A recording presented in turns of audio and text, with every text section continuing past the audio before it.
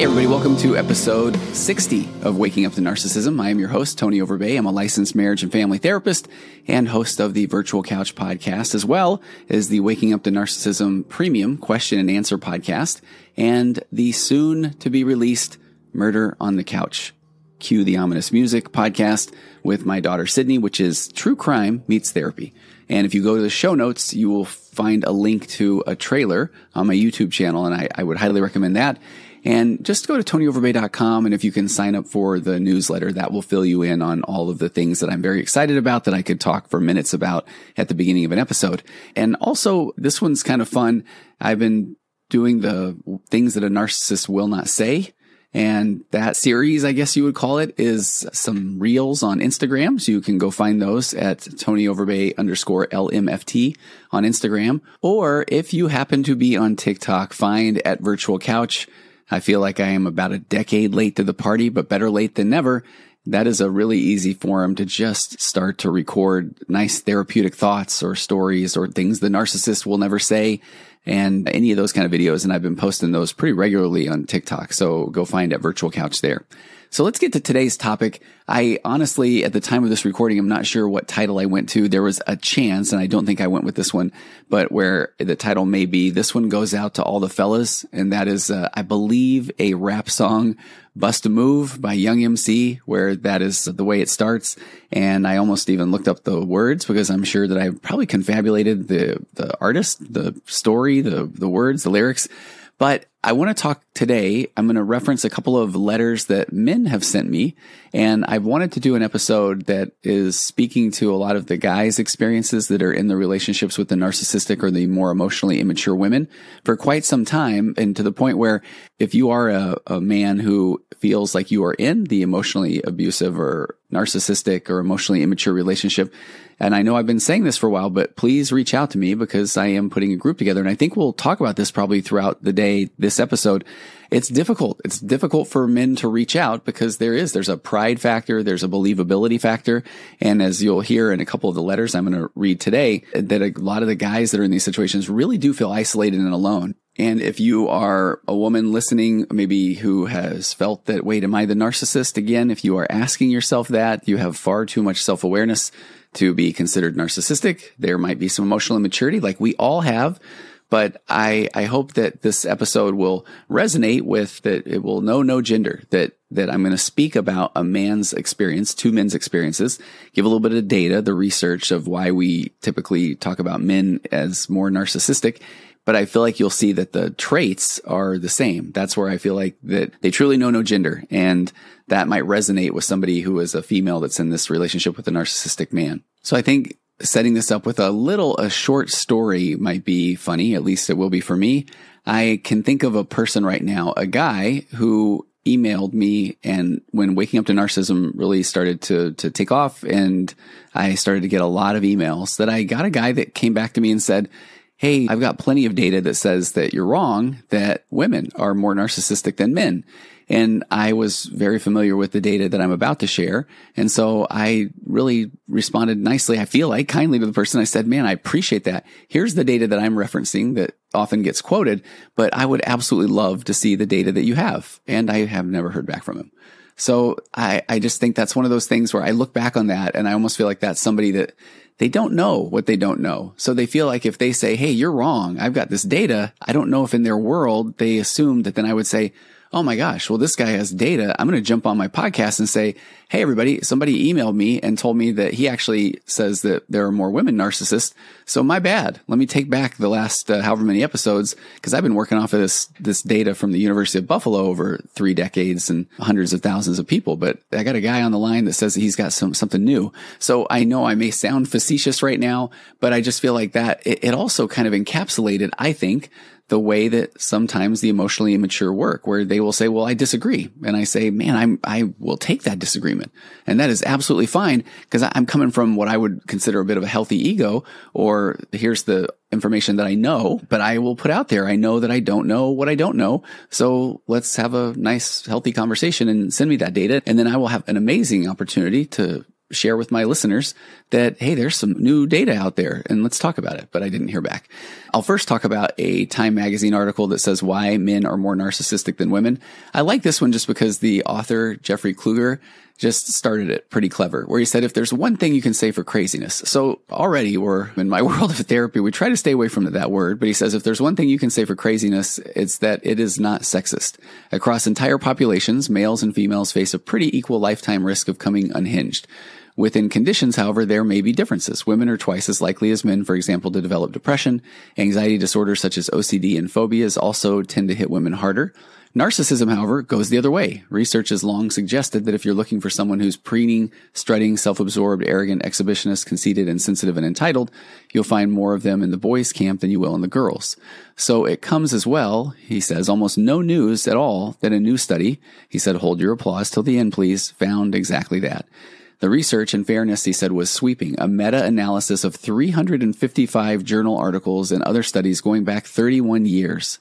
He said in the behavioral sciences, which lack the tidy 1 + 1 = 2 certainty of fields like chemistry and physics and math, meta-analyses are often the best way to lock down a hypothesis. He said the paper did that, but it did more too, not just establishing the gender disparity, but explaining why it exists. And so if you go over and look at that study, which I'll link to these in the show notes, the study, men tend to be more narcissistic than women. With 3 decades of data and more than 475,000 participants, a new study on narcissism from the University at Buffalo School of Management reveals that men on average are more narcissistic than women. It says forthcoming in the journal Psychological Bulletin, the study compiled 31 years of narcissism research and found that men consistently scored higher in narcissism across multiple generations, regardless of age. Narcissism is associated with various interpersonal dysfunctions, including an inability to maintain healthy long-term relationships, unethical behavior, and aggression, says lead author Emily. I'm not familiar with how to pronounce her last name, Gorolova. PhD, assistant professor of organization and human resources at the UB School of Management. She said at the same time, narcissism is shown to boost self-esteem, emotional stability, and the tendency to emerge as a leader, she says. So by examining gender differences in narcissism, we may be able to explain gender disparities in these important outcomes as well. And I'll just read, there's one more comment that I think is interesting, that it says, research has shown that personality differences like narcissism can arise from gender stereotypes and expectations that have been ingrained over time. The authors speculate that the persistent lack of women in senior leadership roles may partially stem from the disparity between stereotypes of femininity and leadership. And there's a lot more there, and I'll include the link to that article.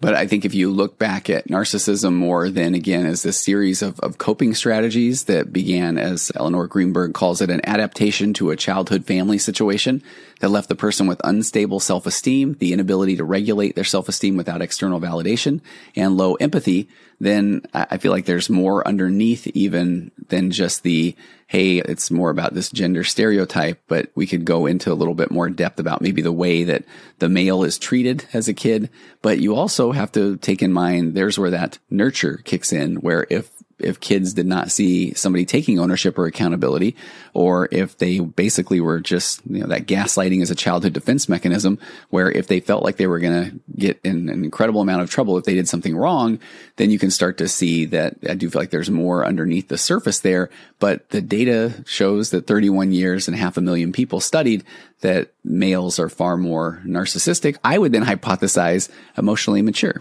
than females, but we're all emotionally immature in essence until we're not. So let's talk about the male today.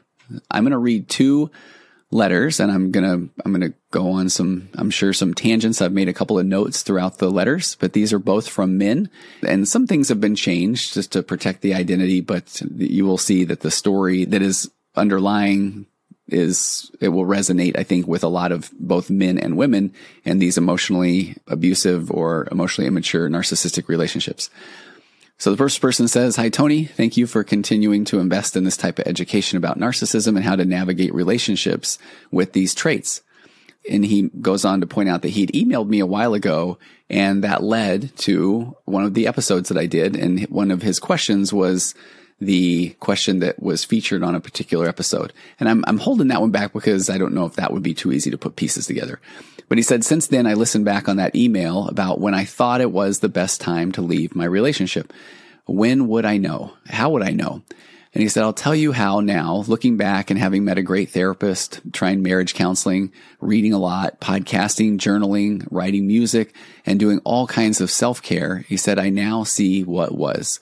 I also see what can be, and to me, understanding of how my body kept the score. He said that was such a revelation for me that I would get signs from the universe around me.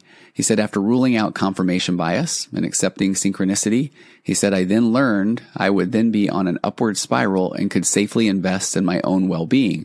Wow. And once I realized I could participate from a place of observation, that I was not my body or my thoughts, I could also start to see the truth.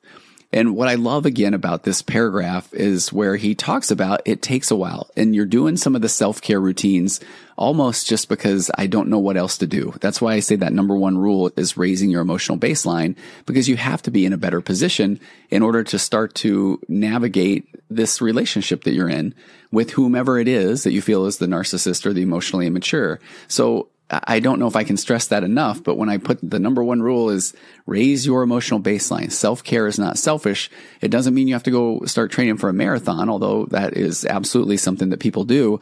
But it can even be start to just to think and believe and dream and read and listen and journal and draw. And these are things that are going to start to lift your spirits, raise your baseline, and start to put you in a place where you're going to be able to access almost these higher level tools that seem completely out of reach when you are just starting to wake up to the emotional immaturity or narcissism in your relationships. So he lays out there that in essence, it's a process, it's a series of things that led him to finally be able to then safely invest in his own well-being. And that takes time. And then again, he says, once he realized he could participate from a place of observation. And that is where when you start to realize I am a good person, but when these situations happen, I notice that I shut down. I notice that I get angry. I notice that I am lashing out and yelling at people. Then you can start to look at, okay, what is it about those situations? What are the triggers that lead me to start to feel or do the things that I do? Because you can also have some amazing experiences because you are a good person, but you are also trying to navigate a difficult situation and you're trying to survive.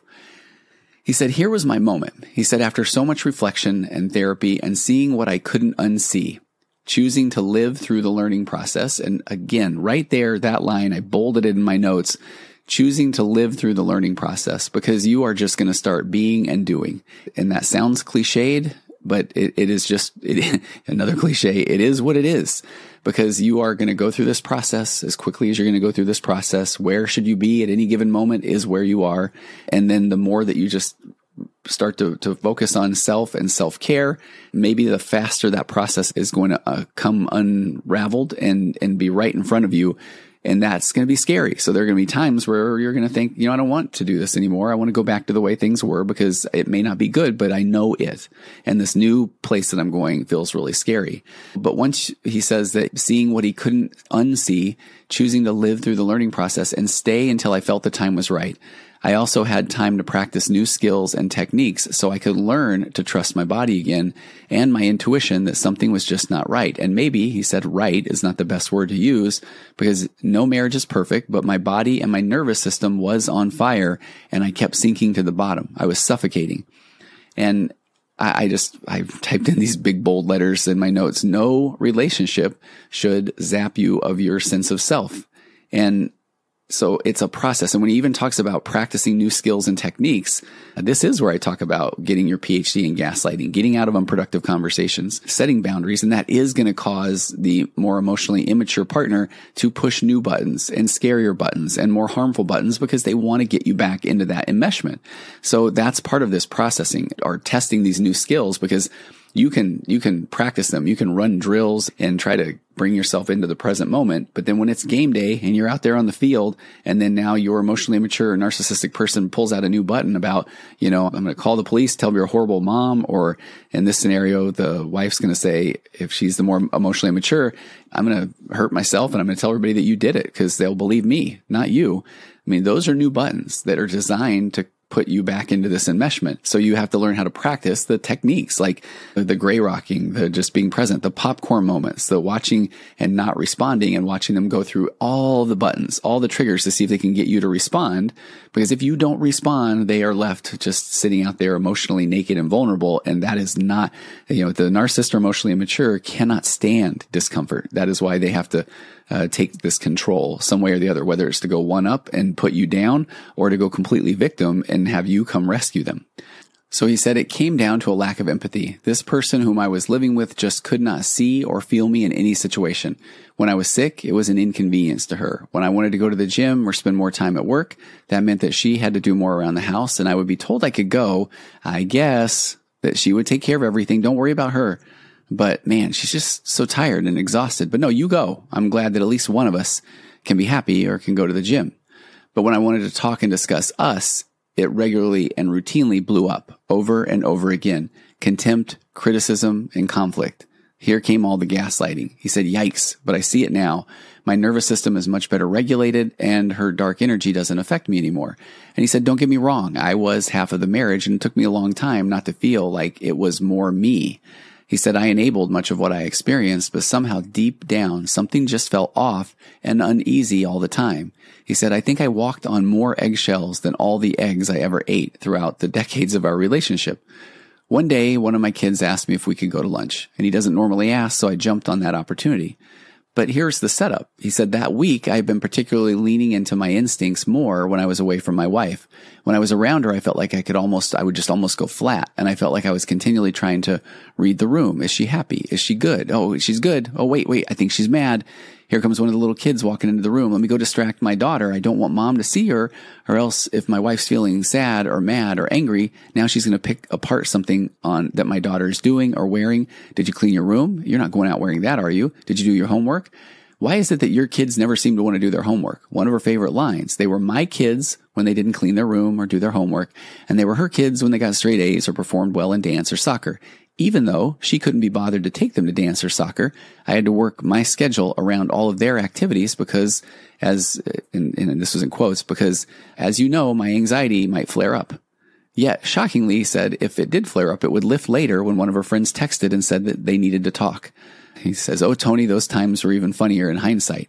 I would be in the middle of managing my kids, trying to help with homework, get dinner ready, and she would be on the couch with her eyes closed, hoping that another one of her migraines wouldn't kick in. But I almost feel like she would sit on the couch because she wanted us to be too loud or do something rude to her or insensitive so that then she could snap and then eventually storm off and leave. And he said, I even feel bad when I'm typing this, although I now know that those migraines came and went oddly enough when there were responsibilities for her.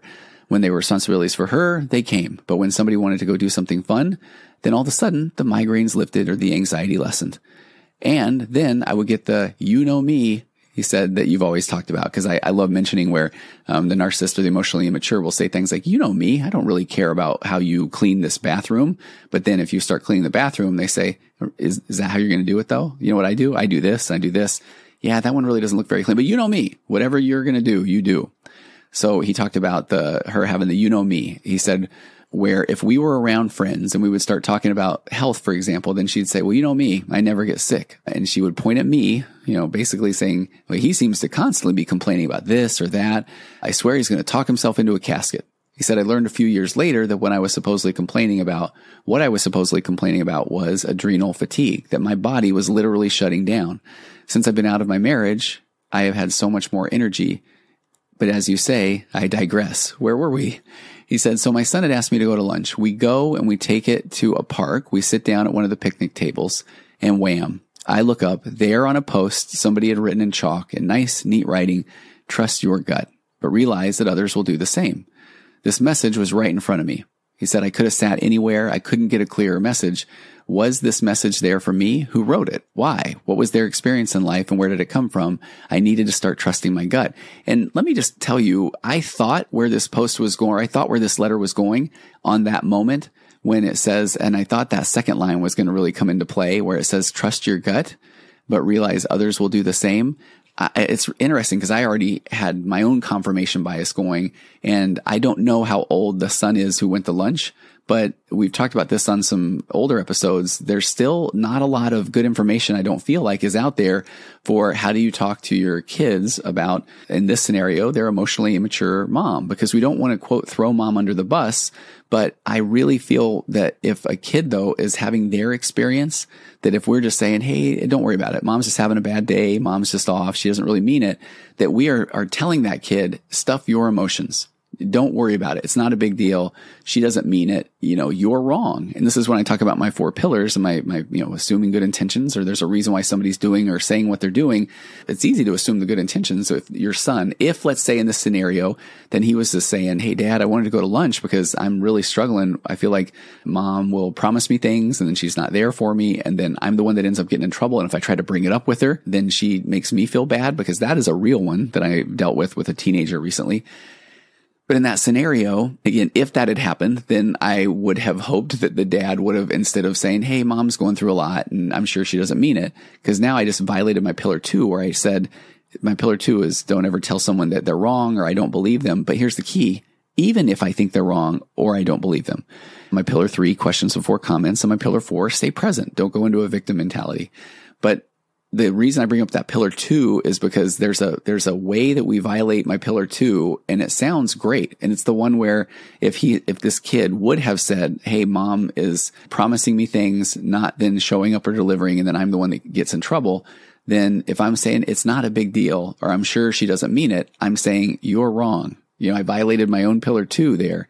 So that's where I want him to say, had this fictional situation occurred with, let's say, a teenage son, for him to say, man, tell me more. What's that like? That's my pillar 3, questions before comments.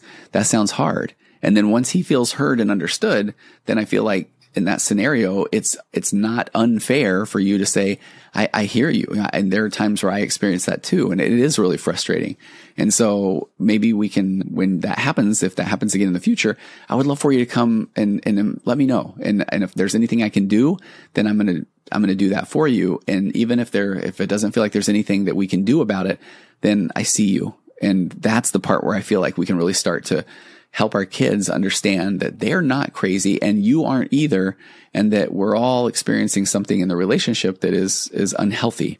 And that is okay to validate your kids in that way. And that's not throwing the partner under the bus, because you're both having a shared experience about the reality of what you are experiencing. So back to this scenario then, when he's saying, I could have sat anywhere, I couldn't have gotten a clearer message. Was this message there for me? Who wrote it? Why? What was their experience in life? That it's more about, I believe, him reading this, trust your gut, when this had been on his mind and his son asked him to lunch, which he normally doesn't do. So he said, fast forward 1 week later, last spring, while driving by a cemetery, I decided to stop by the side of the road and walk through the graves. I looked at all the names on the tombstones, and that's when I asked myself this question. Is this how you want to live your life? Is this how you want to spend the rest of your life in a relationship, giving, choosing chores to avoid conflict, and questioning in a transactional relationship?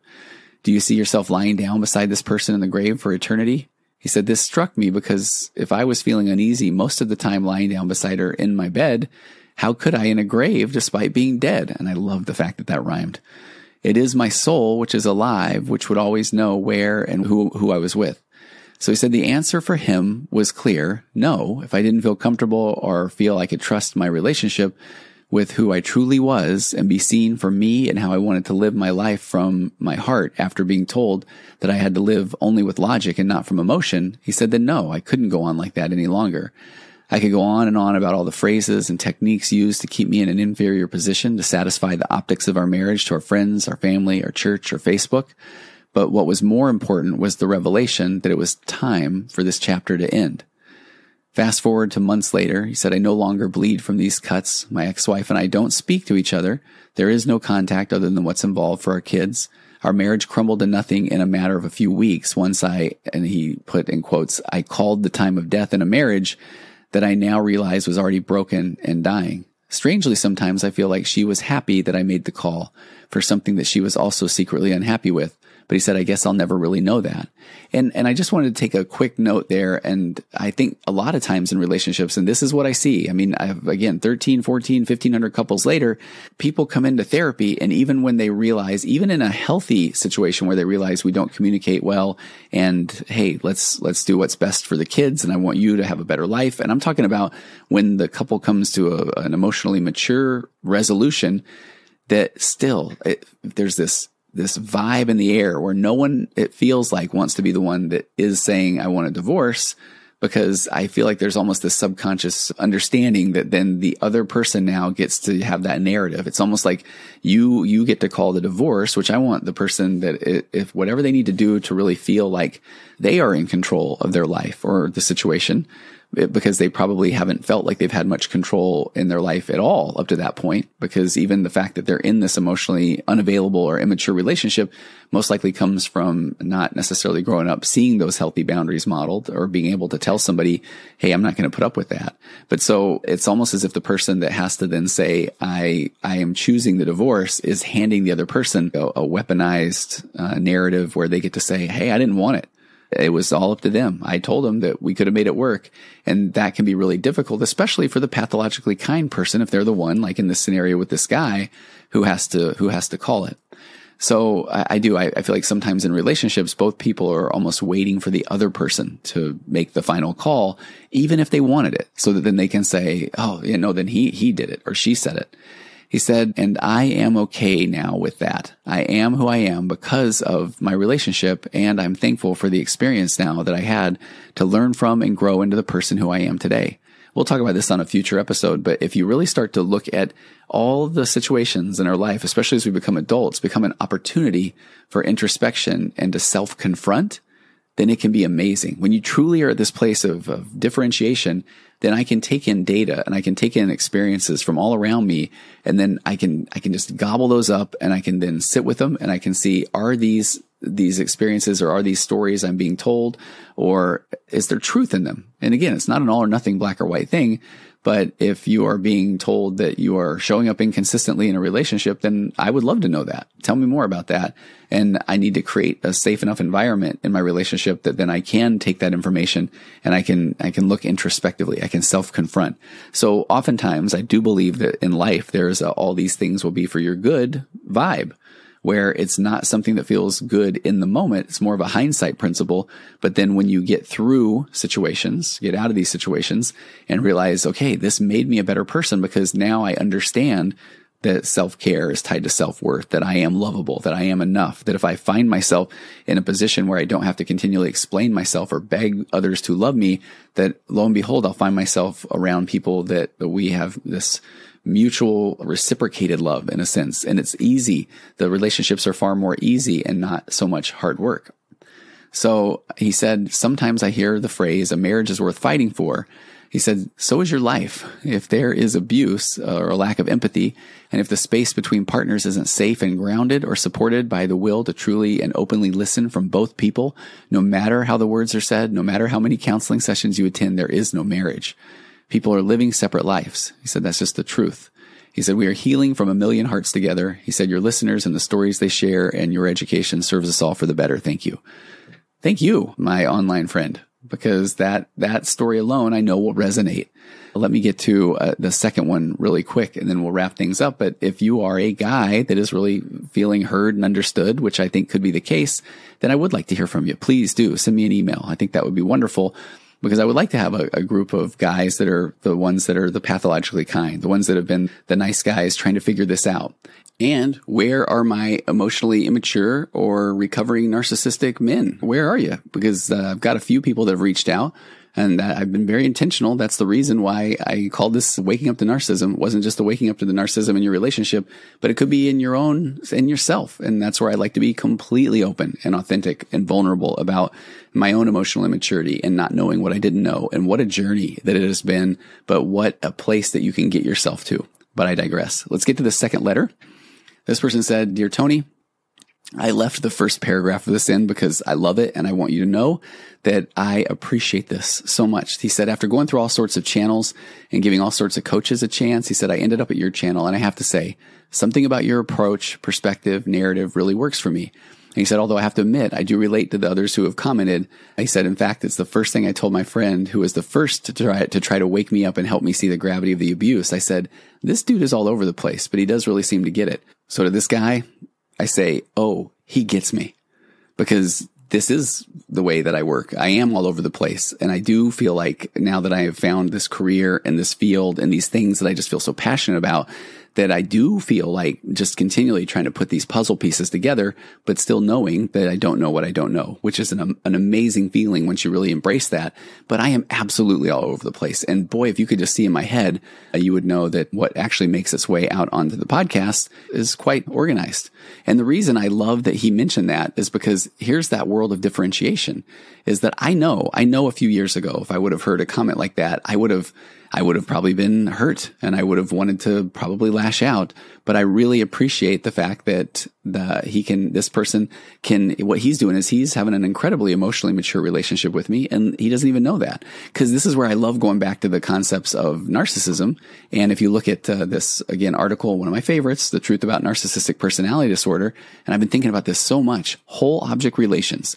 This is the capacity to see oneself and others in a stable and integrated way and acknowledge both the person's good and bad qualities. So in this writer, his whole object relation is acknowledging that he may not find my tangents as fun as I do, but then he also sees that the knowledge that I provide is something that he feels like resonates with him. And what goes with whole object relations is object constancy. This is the ability to maintain a positive emotional connection to somebody that you like while you are even angry, hurt, frustrated, or disappointed by his or her behavior. And those are the two things that people with narcissism and emotional immaturity, they really lack. Because without the whole object relations and object constancy, that's when people only see themselves and other people in one of two ways. Either they are amazing, unique, special, omnipotent, and entitled, or they're defective and worthless and garbage. So this means a person struggling with these narcissistic issues can't hold on to his or her good opinion and good feelings about somebody once he or she notices that the other person may have a flaw, like going off on tangents. The other person goes from being special and put on a pedestal to being devalued as nothing special. And I'll go one more paragraph from this article and we'll get back to this person's letter. But Eleanor Greenberg had said, narcissists often seesaw back and forth between these two. When they feel good about you, or more accurately, you make them feel good about themselves, they see you as special, but then you do something they don't like, such as say no to a request, and suddenly you are now all bad and worthless. Now later, you may do something that makes them feel good again. They're back to seeing you as special, and that's when they want to go ride bikes. So then this guy says, though, that this dude's all over the place, but he does really seem to get it. He said, with regards to all the thousands of obscure cuts that have killed me over my 20-plus year marriage. And I appreciate he shared that he spent quite a bit of time looking up information to try and help men that are in these emotionally mature narcissistic relationships. And he said, I've located many organizations and websites that acknowledge and address men who feel that they are in this situation. But he said, now though, that I've actually been interacting in my experience in dealing with these organizations for over a year now, he said, I can honestly say they couldn't care less about me, the guy. He said, so here I am finally waking up to the face of full spectrum of the abuse, while trying to sort out co-parenting arrangements and they have several kids. And he said, in the organizations that are trying to, quote, help get just as easily manipulated, he said, by my hopefully soon-to-be ex-wife, as I always felt manipulated. He said she has a better education, she has more of a secure career, and makes more, is a higher income earner, which can be really, it can play into this emotional piece for, I think, the men as well. But he said that he has been helping out with the kids for a long time. He contributes more on a freelance basis. But he said the situation that he was really trying to sort out. But unfortunately, he said there are some escalations that started to occur because he started waking up to this emotional immaturity or narcissism in the relationship. So he said that as he started to separate from this enmeshment, or start to, what I would say, become differentiated. And when you become differentiated, get ready for the invalidation. And that's where the growth can occur in a healthy relationship. Again, we're so afraid that things will go to contention that we avoid tension altogether. But in mature relationships, tension is where growth occurs, because tension is where you start to realize, oh, we have different opinions. Isn't that amazing? Not, are you kidding me? And so that's where I think things get really interesting. That's why I really appreciate what he shared. He said her behavior then got more hostile than ever, and she started getting more violent and threatening. He said that we would wake up and I felt like we would go to sleep constantly arguing and screaming, which I feel like it just kept his amygdala on constant fight or flight, which over time, again, the neurons, the wiring that fires together, wires together. And so he said there was no escaping. He said I was terrified to leave her alone with the kids. She had successfully isolated me from my friends and family throughout the years. And he said, where would I go anyway? He would try to leave the home. He would try to find himself in situations for work projects. But then he also didn't want to leave the kids alone with her. And he said the organizations that he was reaching out to were telling him that, hey, you are as much to blame for the abuse of the children, that the abuse that they have to go through because you're choosing to stay there and not leave. And he said, but I can't leave the kids alone with her. And he said, I felt like I was just stuck. He said she would ambush me whenever she got the chance. And he said the organizations that started getting involved, finally, because he started calling the police after various incidents. One in particular where he felt like he was trapped. And then he said in just trying to get around her, then she threw herself onto the ground and sustained an injury. And then he was immediately blamed. And he said that just started to make him feel so desperate because he felt like, I don't know what that she could do at this point. So he said that she would shout often as he was trying to learn the new techniques like gray rocking, and she would just push and it would go on for hours until finally he would lose his patience. And he said in those moments, then he said, yes, I would yell at her. I would call her insane. And he said, and there we go. Now I am the name caller and therefore I am the abuser. And he said, it's clear to me that even the organizations regard me as the abuser and not her, or maybe at far most the equal, even though he says that's really not what it was in the relationship. And let me just take a break in the story right now, not for a commercial break, but to say that I really, I know what I know, or the things that he's sharing, and there's some things that I've left out, that I do believe that this is exactly where this person's at. The reason why I'm mentioning that is I worry that there could be some of the pathologically kind women listening to this, then saying, okay, wait, am I that woman to my husband? Am I putting him in that spot? And you're not. Again, if you are listening to this, you are the one. If you are trying to put yourself in that position, aka empathy, then that is not the case. But I would love to see if you can feel what this guy is feeling, because he's in a similar situation.